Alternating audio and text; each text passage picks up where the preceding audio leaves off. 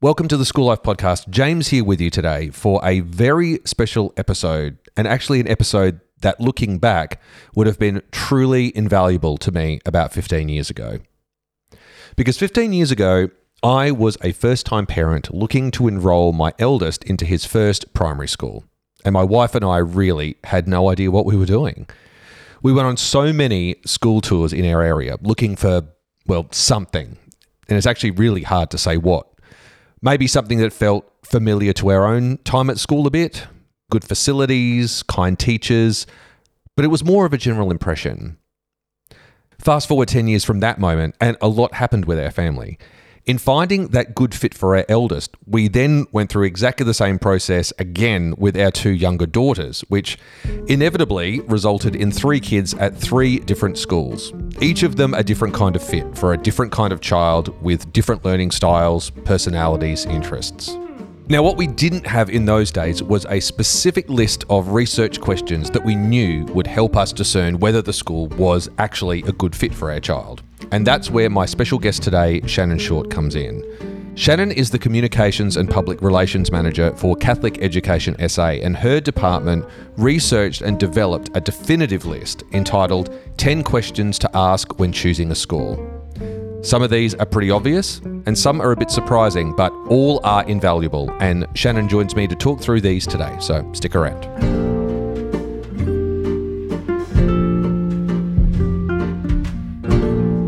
So Shannon, to start with, what was the thing that actually inspired you to want to actually start deep diving into these ideas? So we spoke to parents and we listened to what parents say about how do I choose a school that's right for my child. That's where these questions come from. So it's this wonderful list of 10 questions. These are the ones that tended to come up over and over again, the ones that were the linchpin questions that people said, if you ask these questions, you're probably going to come up with a pretty good fit for your child, taking into account all of these different things. Well, the reason why the first question is, does this school fit the needs of my child, is number one, is because that's actually the most important thing. Yeah. You know, I can talk to you about what's the right school for your child. It might be completely the wrong one for mine. Exactly. And I found that too, that for a while, I have 3 kids, and for a while I was having 3 different kids at 3 different schools because of that very need, that there was going to be a different need for each of them, each having different ideas and passions and aptitudes and also the kind of communities that's there as well. I think too, as a parent, you need to trust your heart and your gut. And I think particularly if you're choosing a primary school, you know, parents feel the weight of that decision on them, and their child might not be able to articulate as much as they're choosing it. By the time you get to secondary school, your child's going to give you a pretty fair idea of who they are and what their interests are and what's going to inspire them. When you're making that decision for a primary school, it rests a lot more on the shoulders of the parent. But also parents are reading blogs and magazines, and there's so many opinions out there. At the heart of it, that's why we'd say, is this place a right fit for my child? And a parent will know that.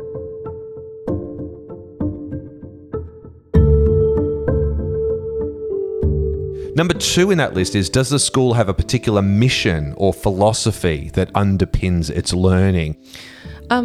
Again, it comes down to knowing what's going to be the best fit. So, you know, a school that has a strong focus on nature play, for example, or the environment. You know, I have a friend whose child was completely crazy about lizards as a preschooler, you know, to the extent that he drove us a bit nuts with the lizards that would come out each time we went to visit.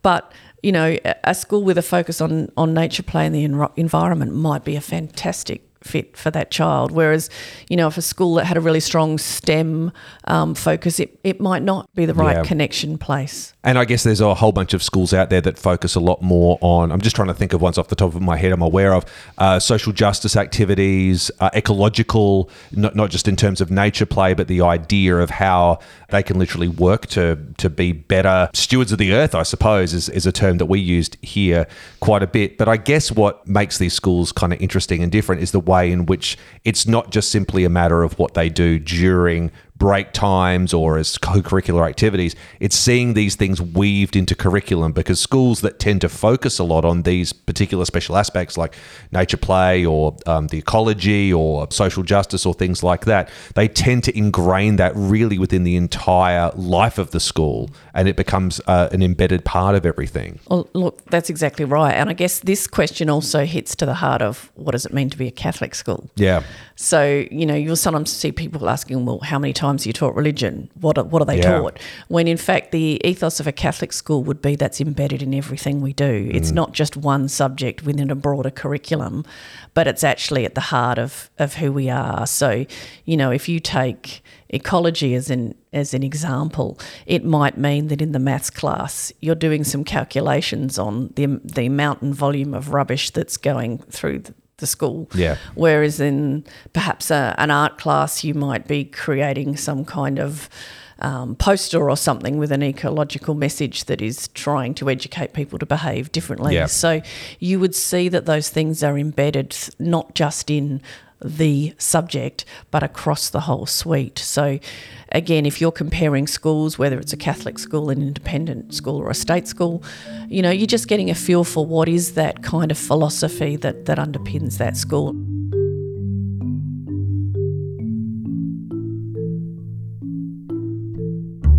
Number 3, how does the school support student well-being? Now, I've really had my eyes opened up. Now, I mean, this is a very different school sector that we find ourselves in now than when, I guess, we were at school, where student wellbeing was not a focus really that was tangible. And I went to a state primary school and an independent secondary school, and in neither of those places was wellbeing really a thing, in the 1980s, 1990s kind of era. Now, well-being is really placed at the heart of so much of what the school's all about, but it is a sliding scale. It really does depend on the school as to the kind of form and function and the way it takes on. Some schools have very big well-being centres and things like that, which really do invest the time in going, we are aware that children do go through very difficult times in their life, a lot of developmental stages, both in the primary and secondary space. They are different, but they're also, tangible, and they're very real. How can we better support the children through that? Do you see in your work in looking at all of the different schools like a different kind of way in which each of the school engages in well-being? So I would say you're right. Wellbeing is a lot more present and front and centre in schools than it would have been even a decade ago. Most schools would have somebody operating in a counsellor or wellbeing officer capacity. Mm-hmm. But most schools would also have a focus on well-being in the everyday activities in a way that hasn't been done in the past. So I guess as a parent, your question might be to the school, so how is well-being happening in this school? How will you know if my child is struggling? So all Catholic schools do a survey each term where students are asked to rank on a number of different questions how they're feeling. And one of the reasons that is done is so that they could flag perhaps a student that might be saying, actually, I don't feel like I belong at the moment, so that a conversation can be had with that child to follow up and offer some support. So all schools would be doing that every term. To check how every student is travelling. And I guess too, a great thing about that is that it also would flag whether or not there's anything culturally happening within the school, the things that keep popping up over and over again. So in as well as looking at just purely each individual student and how they're travelling, also looking at the school as a whole and how the culture of the school is going as well, to be looked at in a more systemic way. Exactly.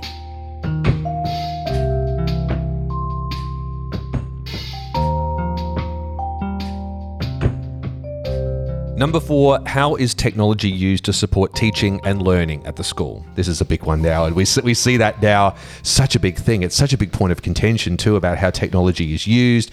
in some ways we can look at this as people who are involved in education, but it's also, I mean, I probably engage with this just as much as a parent as I do having to work with it as doing podcasting training in schools, because using technology is such a huge part of what we do. We couldn't do what we do without the technology. And so much of the way that we deliver content now is done through engaging kinds of technology to keep the students engaged and to stay current with where they are in their world, because technology is such a big part of their world. But it really is a sliding scale, and exactly how much and how far you go before essentially the technology takes over and becomes more of a distraction than it is for something meaningful and something helpful. Yeah, I think the current debate in our community with the rollout of the mobile phone ban in the state schools is an interesting example, because it tends to make you think technology, that's a negative thing. Because the ban has been linked to, questions around bullying and well-being and whether kids are not focused in class. When in fact technology, as you say, is just embedded in everything that we do. And if you're going to be employed in today's society, you need to be able to engage with technology and use it appropriately. And, whether you're doing a project and you need to do a survey and you want to get feedback from the community, you would do that online. You're teaching podcasting to students in the same way. It's about how you engage with technology and make the most of it, rather than it being something that you're frightened of. But certainly for some parents, when they're looking at those early years at school, they might be worried about how much time they're going to be spending on technology. So to ask the question, how is technology used in your community, is a valid one. As is, what kind of learning are they going to undertake that might engage technology in a positive way? I think that all my different kids have been to different schools, over time, the way in which each school not only engages with technology, but allows technology to be allowed into the school in terms of phones and iPads and the way computers are used in that way, they have all been so different, and they've all been so different. And I think that we've had the best experience as parents when we've asked those questions to start with as a parent and gone, exactly how is this? And to say, is this right for us? And is this right for me? And I think that we are now being a little bit more discerning, because we've seen what the end result has been from having an open door policy for technology, even in our own homes and things like that. And it's not necessarily the greatest. It's not the greatest outcome that we've seen. Remember, though, the opposite is true as well, in that we are probably getting better communication as parents because of technology, that you can get more regular updates on how your child's going at school than you do get in the old days when you used to get a paper report, once a term or at the end of the year. Yeah. So technology has lots of pluses as well. It certainly does.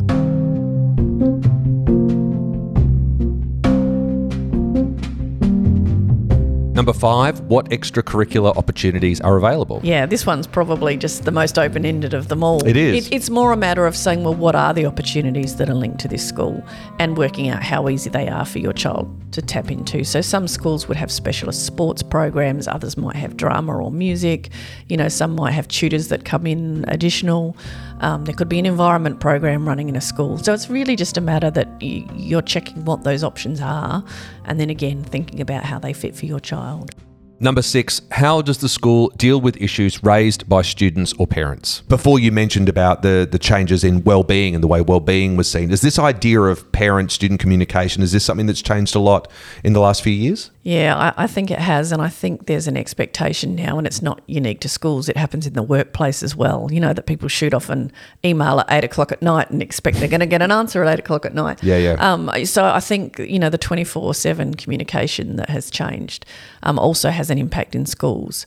And I don't think it's appropriate to expect that if you shoot something off at 9 o'clock at night that the teacher's going to be online and answer it straight away.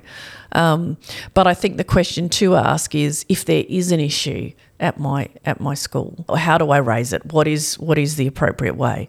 Now, probably most schools would say, well, you first of all, you start with your class teacher. And then if it's not resolved in that environment, then you would either go up to the year level coordinator or the principal or whoever it is it's clearly the responsibility of in that school. So it's more a matter of understanding what the process is in the school that you're going to, rather than what the process is itself, but just making sure that you're aware of it. But I guess the reason this question's in there is probably the number one reason people change schools, apart from relocation for work. Is that a fact? Is because there's been an issue that they don't think's been dealt with appropriately. Right. And you think about it, you know, for you as a parent, if there's something that you think's going on for your child and you really think the school can't address it, that's probably the path that you're going to go down. Yeah. But what I would say is when you're choosing a school, well, you want to choose a school that you think's got a process that should something happen. And the reality is there's an issue. You know, everybody has an issue at some point in their life. It's no different for us as adults. Children experience that as well. What you want to know is that there is something that happens or something that goes on, that there's an easy pathway for you to talk to somebody about what's happening and work out what to do next. Yeah, and to know that you'll be listened to. I think that's a big thing too. The idea that you've got concerns or complaints and they're falling on deaf ears or no one's really paying any attention, that's a really big red flag these days, I'd say, for sure. Correct.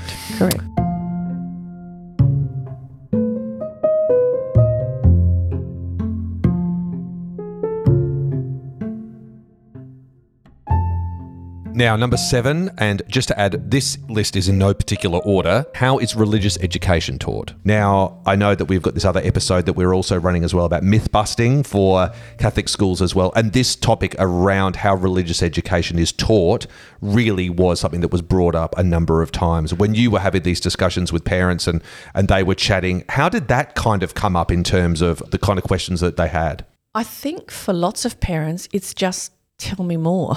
Like, I just don't understand it. So when you say religious education, what does that feel like, look like in your context? It often comes from a place of I just don't know, or from people who might have a stereotype in their mind of something that might have happened, 40, 50, 100 years ago. Yeah. So I think it's important for families, if they are choosing a Christian school or a Catholic school, to have an expectation that in making that choice, it shouldn't come as a surprise that the teaching of that religion is going to be part of that school community. So there are plenty of families who don't have a faith background who would choose to put their child in a Christian or Catholic school. Likewise, there are people of no faith at all who would say, but I still want that opportunity for my child. People come at it from a variety of ways. And there are people of other faiths, who might be Muslim or Buddhist who choose to say, well, I'm not going to put my child in that school, perhaps because there isn't one locally, but choose a Catholic school because they think that school might be more receptive to another faith and respectful of that. Yeah. So I guess as a parent, if you're choosing a Christian or Catholic school, then you would expect that your child would engage in the religious activities of that school. So that might be in a Catholic context going to Mass. It might be in a Christian context going to a worship service. It might mean that you learn what's in the Bible and what it means. But there are other things too. You would expect that you would learn to be respectful of people of other faiths and religions and beliefs, that you would learn, when you think about the 10 Commandments and about being kind to one another, most people would say, well, I want my child to be kind, I want my child to be compassionate, I want them to care about others. And some people will say, well, all of those traits, if they come with a faith attached, that's a good thing because I want my child to learn those characteristics. But religion and faith is a very personal matter. Again, it comes back to your own heart and what feels right for you.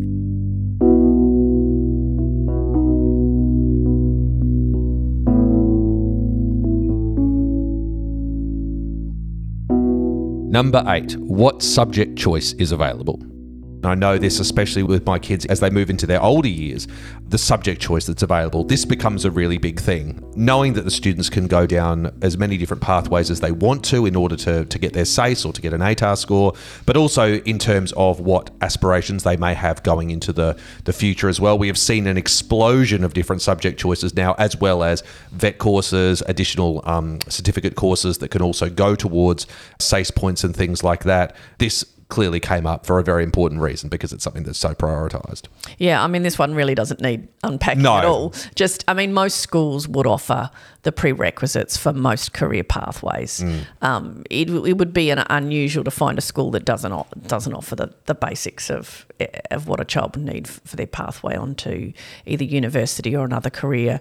All schools also can tap into a variety of vet programs, so it's more a matter of saying, does this school have the right combo for where my child wants to head? But often you don't know that when you're making, let's face it, Year 7 is the pathway now. For the start of secondary. You may not know at that point. But again, it's just one of those questions that you would consider when choosing a school.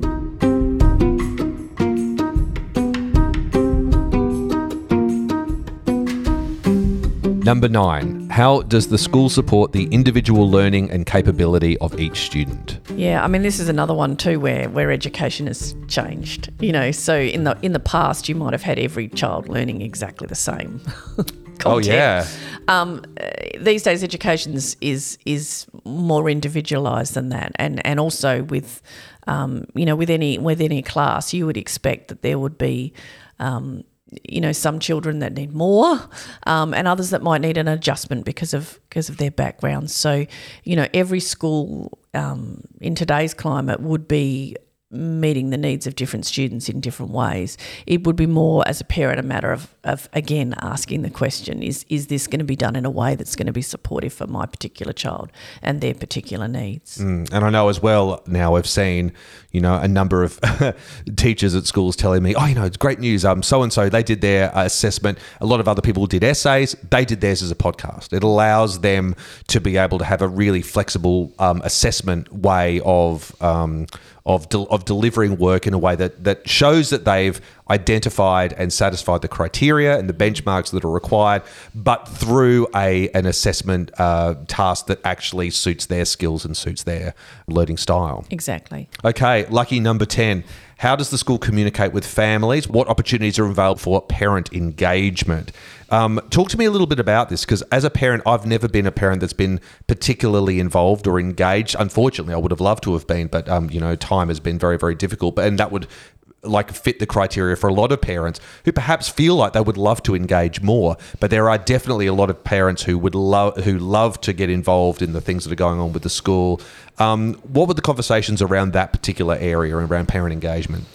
So there's two aspects to it. One is around communication. So how am I going to be updated about what's happening for my child at school? And having a shared expectation of how that will be, how often are their newsletters coming home, but also how often will I get an update on their learning. And again, if you're in an early learning environment, you might be getting, photos and things sent home every day of what your child did in that particular day. But as they progress in school, that changes. And so you want to know that you're involved and engaged in knowing how they're travelling. You don't want to get to the end of the term and discover there was an issue in week 1 that you should have known about 7, 8, 9 weeks ago. So it's a matter of understanding how communication happens, but also what are the other opportunities for engagement. So if you're a student, in reception, is it appropriate to come in and participate in reading? Are there going to be other opportunities on excursions for you to be involved? Are there going to be training or programs perhaps on parenting that I might be able to come and tap into? Is there a social network where I can just get support and hang out with other parents with children of a similar age? So again, it's just for the average parent, they can tap into that as little or as much as they like. And you're right, the level of parent engagement is probably less than it's been in the past, or maybe it's just different.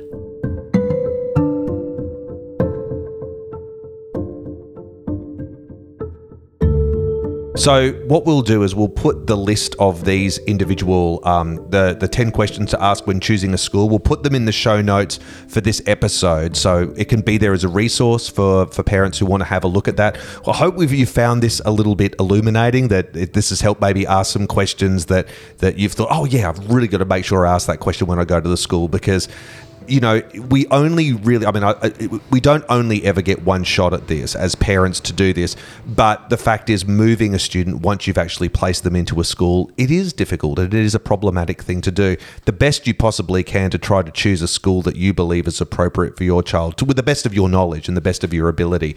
It's good to try to know that before you've put the child in, I'd say. Yeah, and I think the other thing to remember as an adult in our working day, everything doesn't go well. Yeah. You know, we have days when we come home and we're grumpy because something happened, or we're excited because something went really well, or maybe one day was just tired and we didn't get into it very much. That's exactly the same for a child at school. Yeah. And I think as parents, we own this desire to fix everything for our kids, you know, and we want it all to be perfect, and we want to, you know, take control of it all. But you do need to step, I guess, back a step and go, well, hold on a minute. Their day is no different to my day. What I'm actually trying to do is help them have the skills to navigate for the rest of their life the ups and downs of being at school. Yeah. So in fact, when something goes wrong, and that's our definition, wrong, we actually need to learn the skills to navigate that. That's actually a skill for life. So rather than being quick to jump in and say, well, I'm going to change schools because things aren't going the way I want them to, the other way to look at it is a learning for life, that actually to be a robust individual who thrives in life, you actually need to be able to navigate some of those not so good experiences or tricky experiences and have the skills to make your way through that. So perhaps that's something to remember when we're quick to want to jump in and fix things. Yeah, and I guess too, the wonderful thing about looking at these individual questions as well about choosing the school is through that we'll also have a better understanding about what possibilities are available through the school in order to work alongside them as parents in a school together to help craft the best outcome for the children and the students all in all anyway. Yeah, very much so. Thank you, Shannon. It's been wonderful having you on. If you have any further queries, we'll leave a link in the show notes as well to get in touch with us. And Shannon, thanks again, and we'll see you soon. Thank you.